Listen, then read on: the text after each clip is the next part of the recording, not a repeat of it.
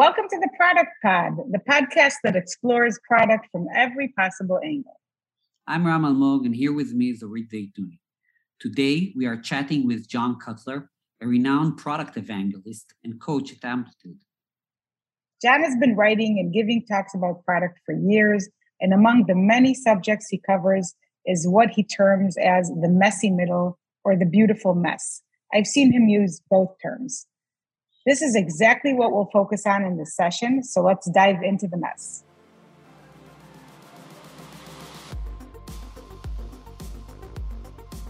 Hello, everybody.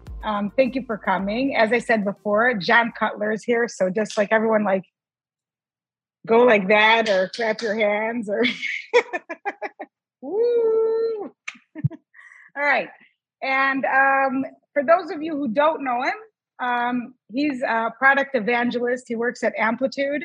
And from what I understand, John, what you do at Amplitude is you're a product evangelist, but you also coach customers and you've also coached many people in the past. Is that correct? Yeah, it's a really interesting role in the sense that maybe I spend 20 or 30% of my time, speaking specifically about the product. But what we realize as a company is that the product is part of a bigger problem and question and opportunity, right? So, on an average day, I might meet with a CPO and do some coaching or give them some, feedback, maybe do an AMA with a team. Certainly at 5 a.m. this morning, I had an AMA with a team. So I rolled out of bed and got my coffee and did that. And then, so what we've realized is you sort of have to think about the broader environment.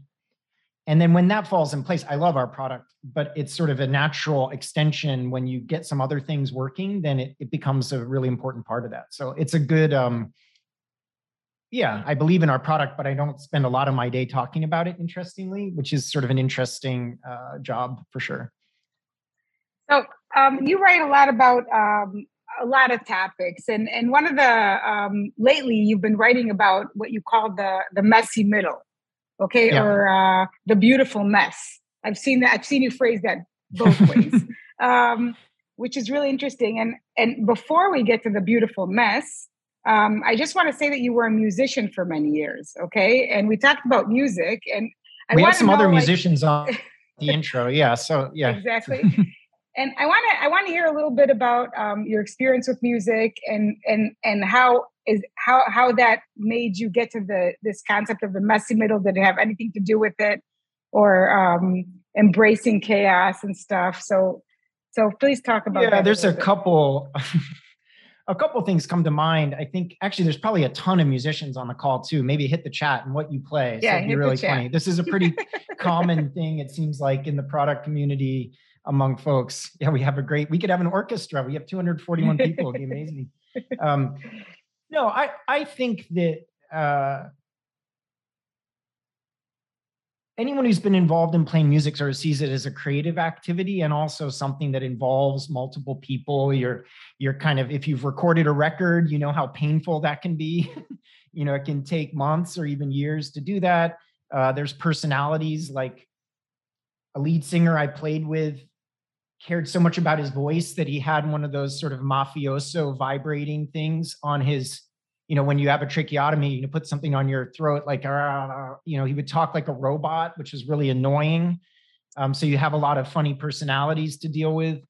And at the end of the day, you have to work it out, so if you're most of the time we were not the headlining act. We were in the van, the 16-passenger van with 6 people in it, sort of staying in $15 motels, right? So we were following the tour bus of whichever band it was. And so you have to kind of learn how to embrace people's differences and get it done, and show up when you do it. So I don't know if there's exact comparisons, but I've always seen product as sort of a creative activity with a bunch of people who are very passionate about what they're doing, who care about it having an impact. And certainly there is like an engineering component. There's a sort of mathy, very analytical component, but there's also a creative component for the people involved. And that's what I've always gravitated towards. So yeah, I don't know if, and there is just a type, like we were joking about it before, there's almost like the band camp crew. The people who are just really dorky about music. And for some reason, there's these overlaps between these communities with my I'll always be surprised when someone says, oh, actually, I played in an orchestra, or something. So there's overlaps with our community to do it. But yeah, it is influencing the beautiful mess too, that, if you sit down to make a record and think you have a formula for making a record, you're going to be sorely disappointed about 1 hour into the activity when you're doing it. So, yeah. So going into the messy middle, like, can you give us when did you start writing about it? And what was it after you finished writing about other things? And how did you get to Oh, that's fun. Okay. Yeah, I think that this has happened. This stands out. Let's say maybe last year I met with 130 or 140 teams. And so when you meet with a lot of teams, you start to see this pattern. And I think that it just became more and more apparent that there was this lack of understanding in connective tissue. And I actually have some visuals that I could share with, I think a visual would help to explain what I mean. But we can manifest the messy middle in a couple different ways. So for example, if we think about all the work you're doing as sort of a set of planets, right? And there's the 1 to 3 hour work, like you're showing up at this call, that's a bet you're making right now, right? All the way up to 1 to 3 decades. So imagine that all these types of bets are interacting at the same time with each other. And so what you notice is that, people come to work. So we typically, our calendar's there. So we kind of know what we're going to do. And you often have, people would almost mutiny the company if they didn't really know what they were going to do at all in the next couple of days. That would be a lot of uncertainty. And certainly in the 1 to 3 week range, people generally have an idea. But there is this zone between the kind of, we have our strategy for 2022. It is these 4 bullets and these 5 slides. Does everyone agree? And everyone sort of nods their head and says, yeah, sort of tell me something I didn't know. It's not very opinionated. It's very high level. And then all this work down here. So you kind of have this problem right here, which is this messy middle of work. And it even goes beyond, maybe people talk about problems and solutions. It's pretty easy to define problems here. We're not even talking about problems and solutions. It's more this connective tissue about making the strategy actionable, so people come to work inspired month after month, quarter after quarter to do it. And so another way to think about it as well is if we think about, I could talk forever about this. I'll just give you some examples to go off of. This is another way to think about it is that, we have, often someone has thought of the business strategy and someone has a high level product strategy in mind, we're going to do this, ideally it's not a plan, it's an actual sort of strategy. And even now, a lot of teams are thinking about opportunities or problems, give the team problems to solve, not solutions. Well, anyone who's done product know that every problem is a solution to a higher level problem. It's very easy to frame a problem in a pretty darn prescriptive way. So again, to explain the messy middle another way, it's like, people come to work, these sort of 1 to 3 weeks, 1 to 3 months, they kind of know what they're doing. And then these 1 to 3 year strategies and the business strategy is there. So that's another way to view this messy middle problem, is this idea of this connective tissue. So I'll pause in a second, maybe folks have questions or other things, but what you start to see when you meet with tons of teams doing modern product is that this is a challenge for so many teams. Defining things not as work, but defining things in a way that would allow people, any developer working down here should be able to tie what they're doing to the bets that matter up here in a coherent way without sort of making it up as you go along. So I'll John, pause to see if there's, can you give like a concrete example of that, so that sure. people let's do it. Because I'm not sure that everyone. I love that. Okay. Let's go. I've got lots of these. Let's go to some concrete examples. Okay, so to give you an example, what I mean by the messy middle is that, so this is an automation product and it's in the construction industry, and this automation product automates tasks involved with construction project management. And so you can see what I mean by, so let's think about the messy middle, up here somewhere they have a product strategy, right? And right down here, someone is going to come to work and is working on the My Tasks feature, or is working on, sending emails or sending something like that, or, mobile. Mobile is a priority for the next 6 months. It's like, mobile what? Mobile, what are you talking about, right? And solving the mobile problem. Solving the mobile problem. It's probably mobile, personalization, onboarding. There's probably 10 words that we all love to hate, to do these things.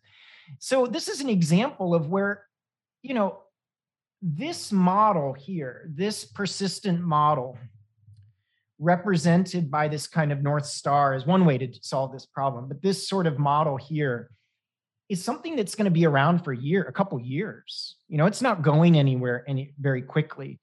And so if you do something like, Teresa Torres has this opportunity solution tree, often that still is kind of working maybe just around here. So it's kind of operating in this zone. So what I'm talking about very specifically is I'm a developer working on the configuration experience. I should be able to know that that's going to contribute to less changes and less errors, which is going to contribute to template quality, which is going to increase instance quality, which is then going to improve accuracy and task completion, which is then going to contribute to healthy completed workflows, which is then going to contribute to the idea of healthy construction projects, which is then going to contribute to the idea of this long-term strategy of kind of usable construction project management, as an example. I don't know if that helped, but it's just and sometimes it gets way messier. We could go into this example later, but it's not always as clear. There's sometimes a lot of lines moving between things. But the same relative example, if your company, someone says, we've got to gamify it. Gamification is the strategy. It's like, but then, the minute you mention, hey, we're going to give trophies and badges, the marketing team and you just debate for the next 3 months about what trophies to give.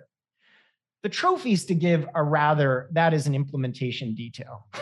Why, trophies are going to help gamify, which is going to add to motivation and rewards, which is going to help to the joy of collecting movies, which is then going to help us increase the number of super collectors who buy movies and do stuff. And then it gets messy because it also means collection would be a social activity, which helps people buy more and purchase more, et cetera. So it's often not as clear cut, but this is, some real world examples of what I'm talking about. So that messy middle, the connective tissue between time-oriented goals, the work goals, by the end of this quarter, we're going to achieve this outcome, or we're going to ship this thing. That's time-oriented, goal-oriented work. The differentiation between that and the persistent model are mental models about how value can be created for our product. Those two worlds need a connective tissue. They need something that allows you to you really want teams to come to work and for the next 12 to 18 months be obsessed with a problem, obsessed with driving something. And to get that, you need the connective tissue. So hopefully that helped with some examples about what I'm talking about. Like so there's a mess from the product perspective, team perspective, that where are we going? Are we showing progress? And then there's a mess from leadership about are we making progress? Are we, because we may fail on experiments over and over again, but we still. So when you're talking about the mess, are you talking about both ways, or are you talking? Wait, John, can you share the screen again? Because people want to see the maps again. Okay. They like the maps. We're going to go to some maps. Yeah. Okay. Let's go. Here's part of the mess. The maps. To be realistic, though, let me just say one thing before I answer Ram's question. Very, very good question. Is that when I mean model, it could be something as simple as we acquire users, we activate them, some churn, some resurrect, I'm just talking about some model to ground the team. Or if you think about in B2B, a flywheel model. So in B2B is largely, so in this particular company, they help you get set up. Then there's a free trial personal use loop that creates an activation loop, which then kind of crosses over to a cross-department expansion loop, which then is a monetization loop. So I don't think that these only need to be trees. This just, when I mean model, I mean some persistent model that helps people wrap their head around the business. So then back to Ram's question, which I think is great, is, let me go to an example here. So the question is this a top-down, bottom-up activity? So let me think about the best way to answer this. Okay, I have a model to help with this particular question.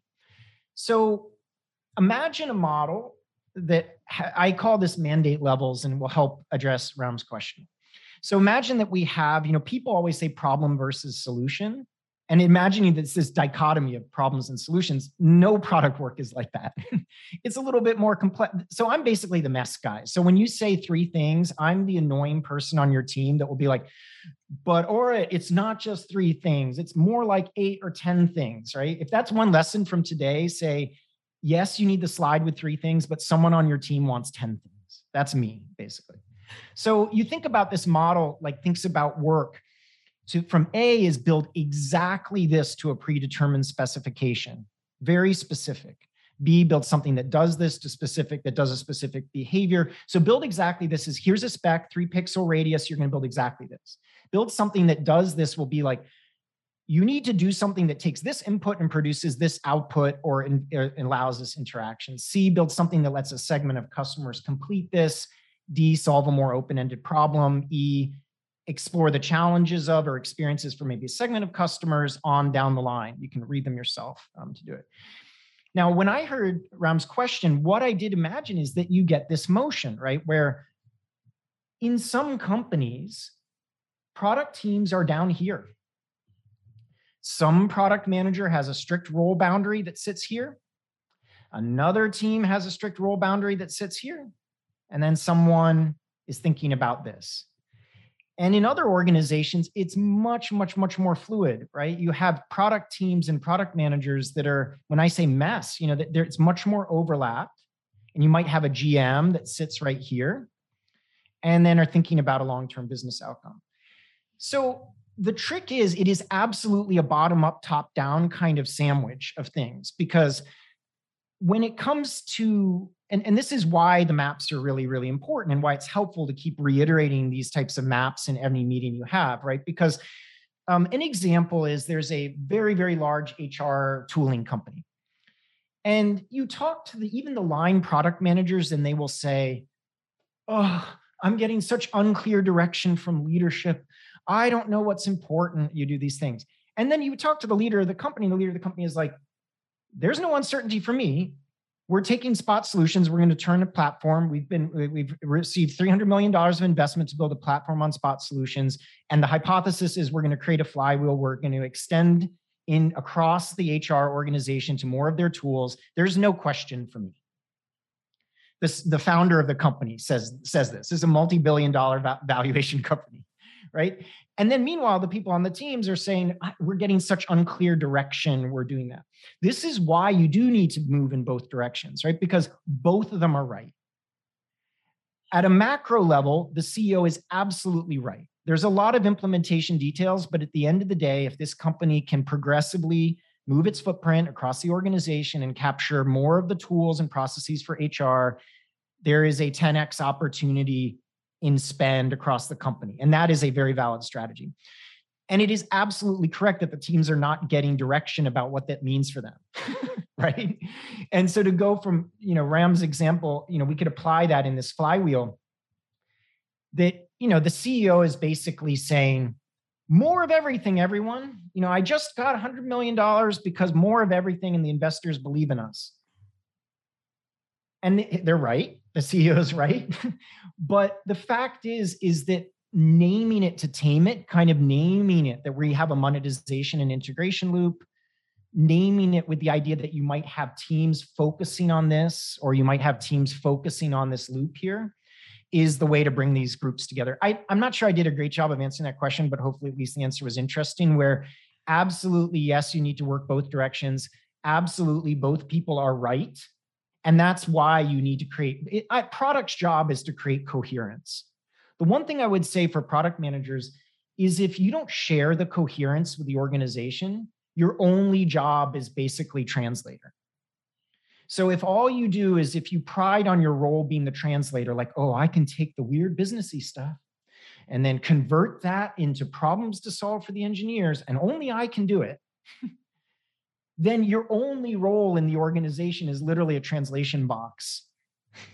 And if you're spending 75% of your time being a translation box, you're not spending time with customers. You're not spending time thinking about product strategy. You're not time mentoring people on your team. You're not spending any time like that. So the reason when I say product's role is context, it's almost scaling. It's context as a service.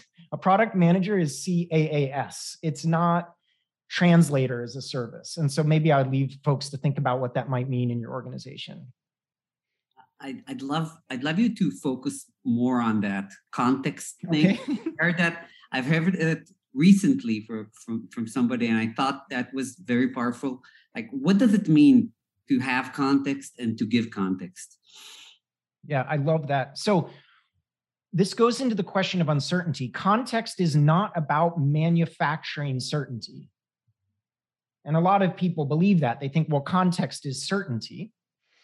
And I don't believe it is. Like, context is the map. It's shared understanding about the inputs and outputs and the landscape that we're working in. Having said that, though, I think that there's lots of situations where a team is so overwhelmed with the uncertainty inherent in the context that they get paralyzed and they don't move.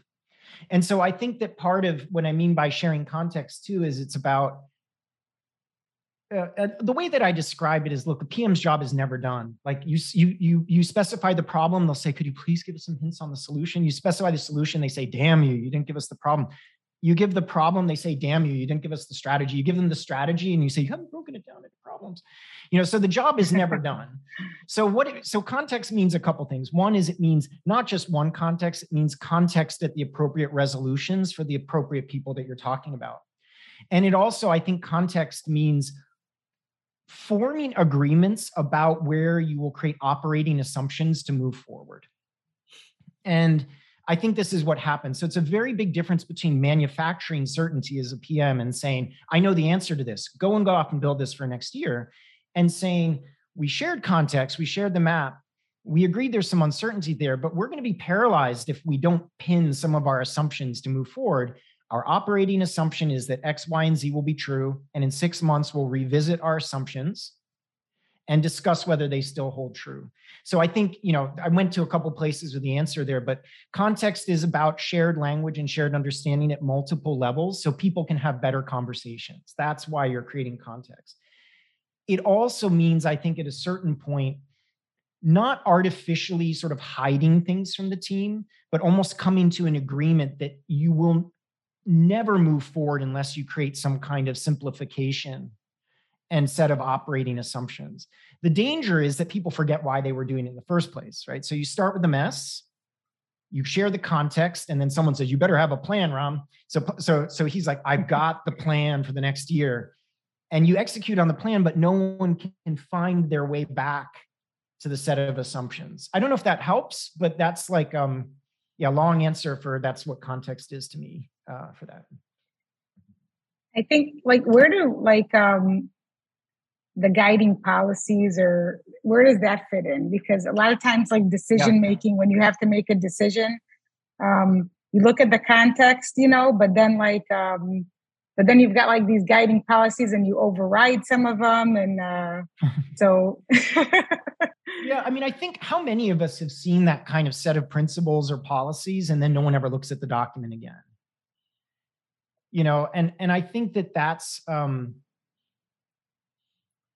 so the first thing that comes to mind is we hire all these things to do a job for us. I think I like Jared Spool's description of jobs to be done as a convenient gimmick, but I apply the gimmick to the processes we use all the time. So we have principles, we have guiding heuristics, and many teams have those.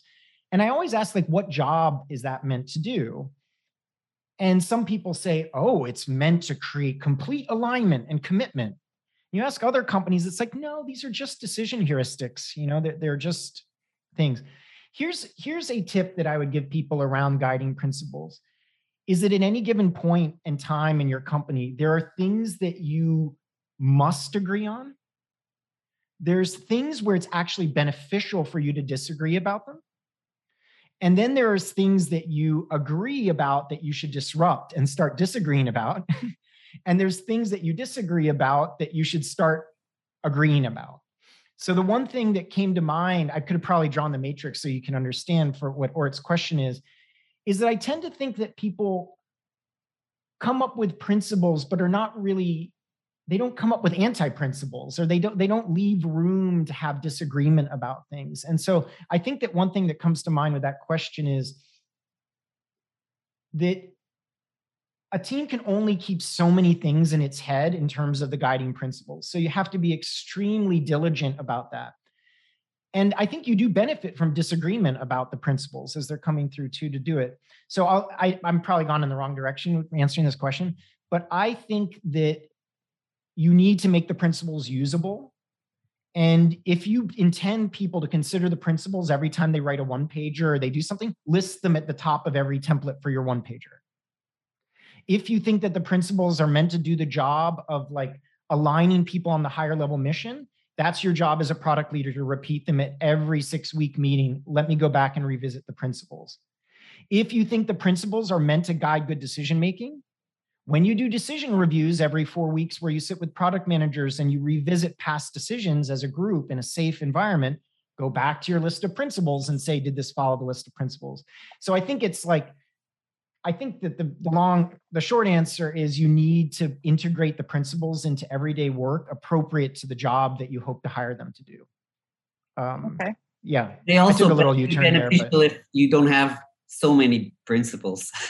Right. But I think that this is what happens is it's like, it's the same thing with like culture is what you do, not what you put on the deck, you know? So it's like the same thing with principles. And I think there's this thing too, that when a company is afraid that the culture is slipping away from them, or they're afraid that people are not acting with alignment, they solve the problem with more principles.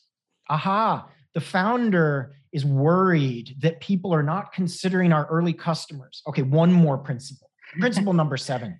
Consider our, you must be customer first. So what they're doing is they're sort of solving the symptom, not the problem, right? You're not going to solve that problem by adding one more bullet to the list of principles. You'll probably solve that problem as a founder by demonstrating customer-centric behavior. And then also thinking about the alignment and incentives that exist. I've seen founders say something like that, but when you look with the guiding principles around prioritization, no one is prioritizing work related to the early customers. So yeah, there's an element of acting the principles, I think, that matters. I'd like to go back to the context again and talk about cross-team collaborations and how, so as a product manager, you have your own context, but then there's another product manager sitting next to you, and he and she has her own set of context. So how do you coordinate that and you make sure your contexts are aligned? So I've been very much embracing this idea that we have a limited amount of cognitive capacity. Like there's a cognitive load principle. And if you're a UX person, you kind of know what I'm getting at, but we can only keep so much in working kind of active, intentional memory at one point. And so what you see in organizations is that once the teams are acting out of alignment and they're not sharing context, often the immediate answer is, we need much more alignment. We need to hire human load balancers. We need to hire program managers. We need to load up more cognitive load on the situation to do the thing. So the first thing that comes to mind with context for other teams is, what is the minimal amount of context you need to hold in active memory about what other people are doing to guide the decisions that you need to make for your particular team? And you'll notice this too. You probably have people at your company that say, oh my goodness, no one knows what anyone's doing. We'll now have a huge meeting where everyone discusses what they're doing. And you notice the meeting attendance goes down and down and down and down for that. Or everyone, I'm going to write the wrap up, everything. So let me give actually a tip here that I learned actually at a company with a real world experiment that worked with this. Is I noticed that the teams didn't know what other teams were doing. And the problem that we wanted to solve was that often there was someone with subject matter expertise over here who would have gladly gotten involved over there if they even knew that it was a problem, like they had written the code that the other team was struggling with. So we started out with the principle is like, what is the least amount of context people need? What's the minimal signal that you could get involved with another team? And so we wrote this thing called From the Front Lines, and actually product hated it at first. They said, it's our job to communicate context. And I said, no, I will have a correspondent on each team. And the goal is do not spend more than 5 minutes writing something. And the whole one pager should not take more than 8 minutes to read. And we started this experiment with just share 3 or 4 context setting bullets about what your team is up to. And I PDF'd it. And back in the office, I would put it in the restrooms. Like I just started putting it around the company. And so one day, it's crazy. The CTO comes and says to me, John, I've never had a better impression of what the whole company is working on than that thing. I'm obsessed with From the Front Lines. Why did you make it a PDF? And I said, because if I shared it in Slack, people wouldn't read it. It would just be in the thing. Why did you put it on the walls? Because it needed to be quick to read. Why do people willingly do this? I said, because I told them it wouldn't take more than 5 minutes to do. So I don't know if that example, I wrote a blog post. You can Google, From the Front Lines, or I think it's FTFL, John Cutler, Medium. And I explain a case study. Someone could put the link if they find it to do it. So hopefully I don't know if that exploration helped people think about it, but what's the minimal amount of context they need? Because frankly, what I see in a lot of organizations, especially in the pandemic, is that product managers are literally experiencing cognitive decline. They're trying to keep so much context in working memory across the organization, up, down, across, whatever, that they're not remembering things. They're not showing up at meetings 100%. They're not in the flow or in the moment because they're trying to hold so much context in their head, and they're not doing their job well. So as leaders, anyone on the call, you need to think about this, that a lot of your job is actually managing the cognitive overload of the people on your teams. So I'll leave folks thinking about that maybe.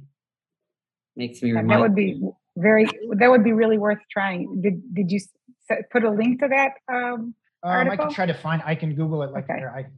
Okay. We all can use a good garbage collector in our minds, that's for sure. Yeah, I'll paste the link here for folks to see. It's a fun case study. I really liked it. It's good. I pasted the link in the chat. So I just want to ask the audience, I really want to get some audience questions in. So does anyone have any questions about their messy middle and things that they have to deal with every day that they want to bring up and ask John? Yeah.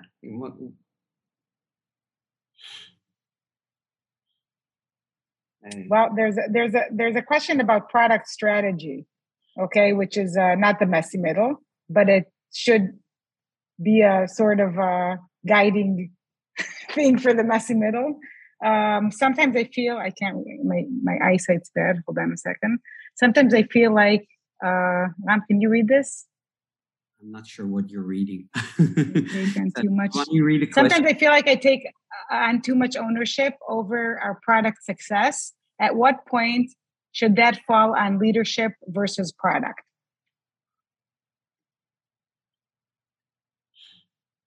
You're what? Yes, we tell me. Sorry, there we go. Okay. I needed to unmute the things. I love that question. I love your views on product strategy. Sometimes I feel like I've taken on too much ownership over the product success. At what point should that fall on leadership versus product? Yeah. What a great question. This is, to me, is about ownerships of bets at certain resolutions. I can completely relate to this question, right? Where let's say that you, as a product leader, like this goes back to this idea of operating assumptions. Let's say that go back to that example of the major HR, tooling provider. And let's say as a product leader, you're literally making this bet that, we do not need to worry about the platform strategy.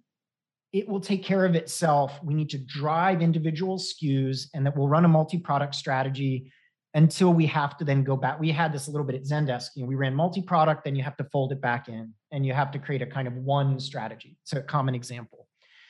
Now, think about what that means. Every team then is having to have these conversations with designers, and designers are saying, we need a more holistic experience. I thought we're supposed to do platform stuff.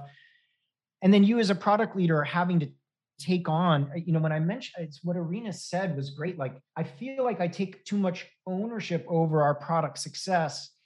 And what I'm hearing there is you're sort of internalizing the dichotomies that are evident in the strategy. And then you're having to handle that cognitive load with your team all the time of sort of explaining kind of this tension that exists. And so I 100% agree with Irene in the sense that that is the product. What you really need to do is talk to the leader of that particular product area or the leadership in there and say, I need you to take a more forceful and public line on our product strategy, which will then free me up to do the work that I need to do to move the levers that you've asked me to move.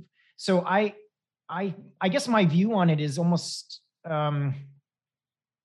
it falls on leadership to frame the tensions that are evident in the company and then create the operating assumptions that allow your line product managers to do the best work that they do. I feel that Irene is basically giving me an example of this cognitive load problem. She's saying basically that the lack of clarity from leadership about certain strategic things are shifting the cognitive load to me. And then I am having to shift the cognitive load to my team. And I need people to take more responsibility for us to do that. And so I don't have the specific answer, but I think that strategy, what you notice in a lot of companies is there is not a product strategy. And what I mean by a product strategy is I'll ask the company, so what's the strategy? And they'll say, land and expand, move up into the enterprise. It's like, what other of our competitors don't want to move into the enterprise? That is not opinionated. Like, what is the strategy here? And it doesn't mean to say that sometimes you play games that don't have well-known strategies, and so just doing it better or faster than the other person won't be successful. But the strategic statements are like non-statements. And I actually think that what happens is that product leadership feels, oh my God, if I'm too specific or opinionated, people will think that I'm giving them solutions.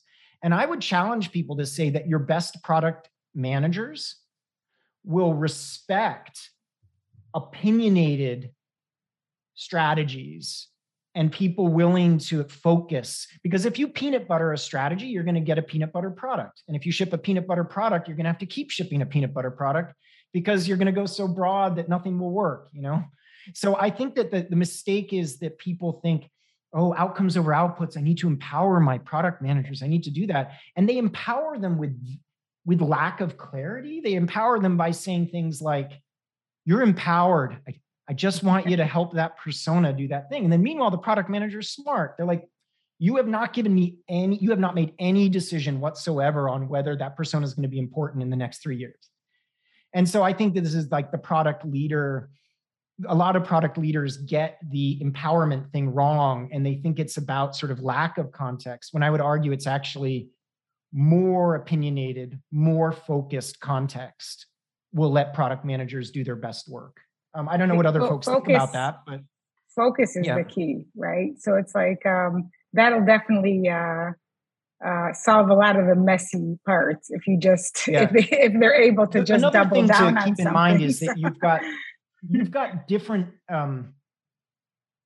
The hardest part about product is you'll have a range of seniorities of product folks. And the most experienced product people really want to get in your head and understand the game you're playing because they can make decisions based off of that.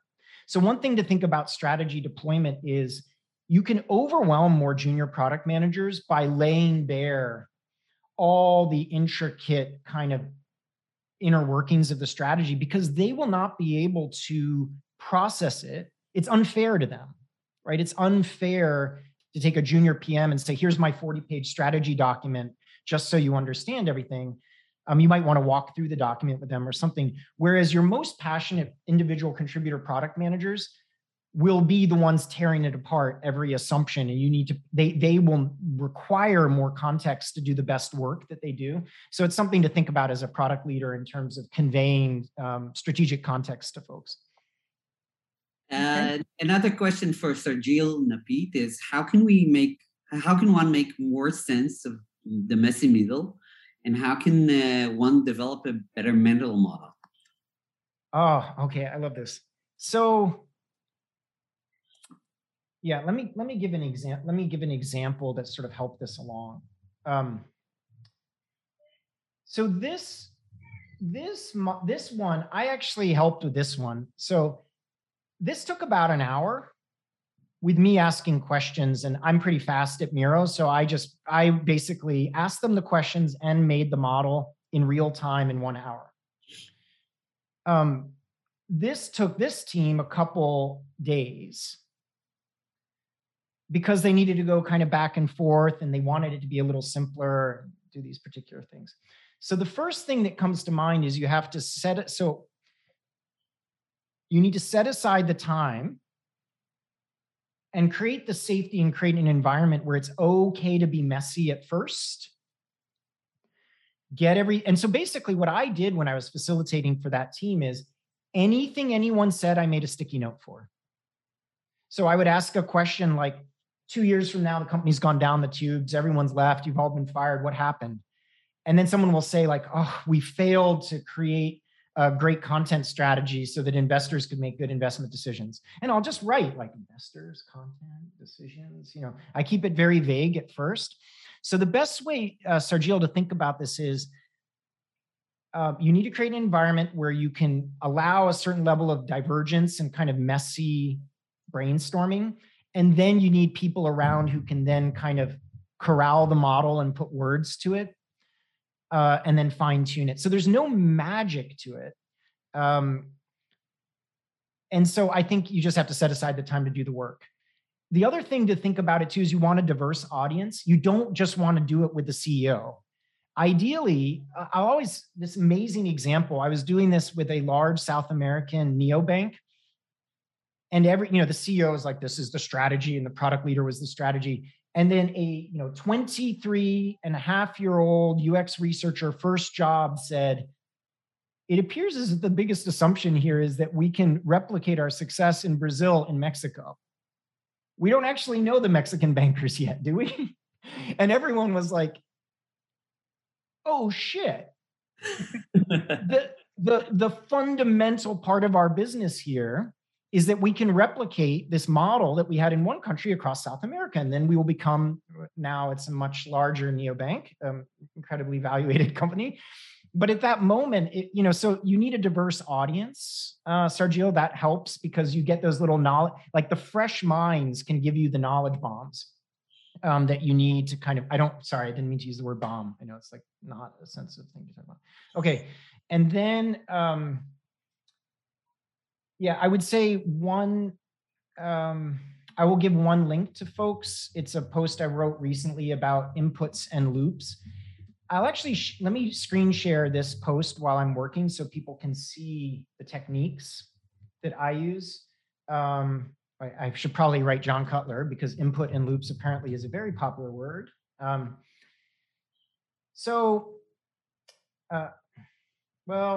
Well, here you go. This is my Substack, so you get to see how many views I have. Hold on, I'll find it. Okay, there we go. Loops and examples. One technique that I found, Sergio, to be really helpful is just using loops. Like our ability to blank is a function of our ability to blank. And usually you don't need to get people really into the mess. So you could start with some like our ability to succeed, our ability to process transactions is a function of our ability. And you give the team prompts like this, and you don't need, if they're very intimidated by a lot of Miro board stuff, don't worry about it. You can get prompts. And so I use other ones like when blank increases or decreases, we would expect to see blank. Like this is how we made this model, Frank. Well, this is an amplitude. We use this model. So like when we see investment in self-service analytics increase, we would expect to see greater access to data, greater access to analysis tools. So that's helpful. So you can see that these prompts, you could probably see the URL to use this. A great beginner way to create loops and models is to start with these very clear prompts and then do the messy part as a second activity to not intimidate people. Even this, like, blank will help us blank, which will help us blank. A modern feel for the UX of the onboarding flow will help us successfully so you can use different tools. Hopefully that was a helpful answer, but you could start simple, diverse audience, allow the environment to be messy, get the right people in the room, including fresh minds. And then if it's too hard for people, start with really simple trees and then get messier over time as you start to work through it. So from Tony, how does the printed out PDF stuck on the walls translates to remote working? Oh, I love it. Yeah. Yeah. Well, you could ask people to buy a printer and print it out and put it, although I don't think your significant other would like it if there was like from the front lines, in the door to your bathroom to do these things. It would be kind of funny to think about.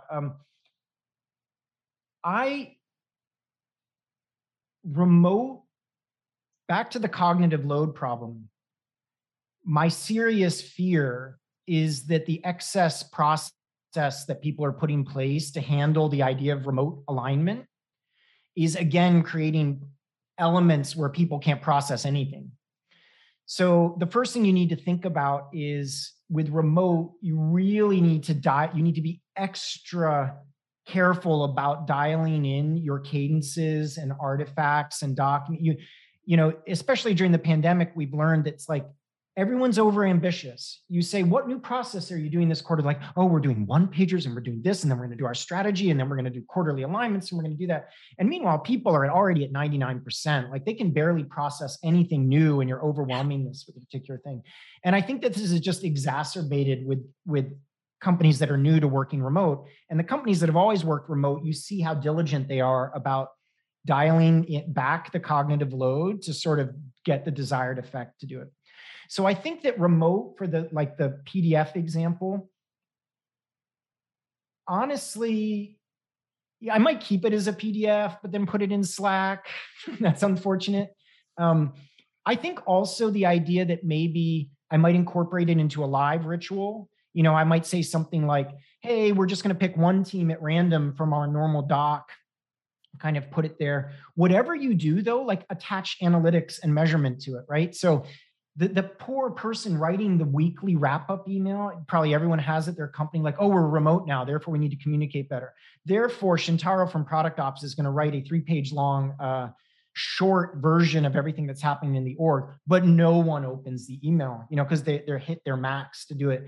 So I think my point would be either work it into synchronous activities or start in a very you need to add maybe some social component to it, or maybe have a dedicated Slack channel, but then just that alone will not do it. You'd have to experiment. It's not easy. I can say what kind of works for me, yeah, which absolutely. is doing very, very short Loom videos.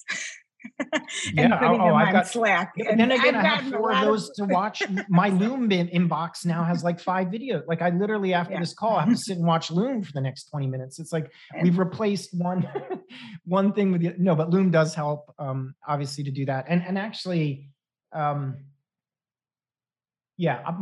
basic message is respect the cognitive load problem, and then also respect that your most passionate problem solvers probably have the greatest desire to get through the mess and capacity in healthy times to grapple with the mess. But if you notice your most passionate problem solvers seem like they can't get out of their own head in this overwhelmed environment, it's probably because it's almost like an athlete. Like when you're a really skilled athlete, you have the ability to push yourself into the pain zone that most people can't go, right? But if you're not healthy and you go into that zone, you can get injured. And I kind of feel this with some of the best PMs are really burning themselves out in this environment because they're not taking care of themselves when it comes to this stuff. Yeah. Okay. So we have here from Christopher Steinlerner. Sorry. So how to translate back if I get this a lot. So how to translate back if C-level is mainly driven by simple KPIs, revenue, active users, etc. Well, at every company, you're going to have a scorecard. And due to the very nature of you can only fit so many things on a slide, it will almost by definition be overly simplistic, right? So I think that So the thing that I like to think about with that is when we do our North Star workshops, what I'm trying to get the product leader to do is to create a narrative around a product North Star that could maybe be one of the metrics of the 6-metric scorecard for the company. And to say that the whole company, that's the only metric that they would be driving towards, that's not reasonable. But at Amplitude, for example, our CS team is very much driven by our North Star and the input that they can control. They have a lot of control over certain inputs into our North Star. Is it the only thing they worry about? No. Revenue expansion is obviously very important for the role of customer success. Customer health is doing that. So the first thing I would say is that vanity metrics are often just the best available thing that an executive could think about. It's not like a grand conspiracy to put down the product people on the team, right? It's just, that's what they knew, and it was the simplest thing that they could do it. So maybe as an initial step, if you could just get one of those vanity metrics and then try to swap it out with the count of people that are more representative of your strategy working, that would be a huge win for lots of organizations to do that. And this also goes back to that thing of like, back to the mess. I mean, most companies will have a scorecard with 6 metrics in it. But if you kind of take each one of those metrics and you start making the map, you've got another layer of 16 inputs. And then from those 16 inputs, you have another layer of 50 inputs. No one will process all that in their head. But in terms of locality, every product pillar, for example, almost has their own little miniature North Star. And I wanted to, I always return to this quote. I think this relates to this question somewhat indirectly, but I think it's important. There is an amazing quote. It's from like an Amazon investor letter, but basically it says, senior leaders that are new to Amazon are often surprised by how little time we spend discussing actual financial results. To be clear, we take these seriously, but we believe that focusing our energy on the controllable inputs to our business is the most effective way to maximize outputs over time. And I think they get this point here is that 360 of the 452 goals impacted customer experience. They only use the word revenue 8 times, and they never use the word net income, gross profit margin, or operating profit in these particular things. Now, we could say whatever we want about Amazon. There's certainly a lot of detractors, there's whatever. But that idea of actionable inputs as something to advocate for. So if in your organization you have that scorecard with daily actives and some revenues and things like that, the main point to bring up to leadership is like, that might help you, but it is not actionable for anyone on the team. And in fact, if anyone tried to directly action that metric, they could probably do more harm than they could do good to do it. And so that's usually a good argument to kind of create the cascading of KPIs that could be useful for your company. I don't know if that helped, but I think that argument often works. So we could take that for what it is. Well, I hope you enjoyed the mess as much as we did. And thank you, John, for all your tips. If you like what you heard, help these talks keep going by rating us on Spotify, iTunes, or just share this episode with a friend. Also, let us help you with your product challenges. We coach the best companies in the world. We'll help you build the right product and teach you how to build it faster and get your entire team aligned while you're at it. Contact us at www.red-id.com. Bye.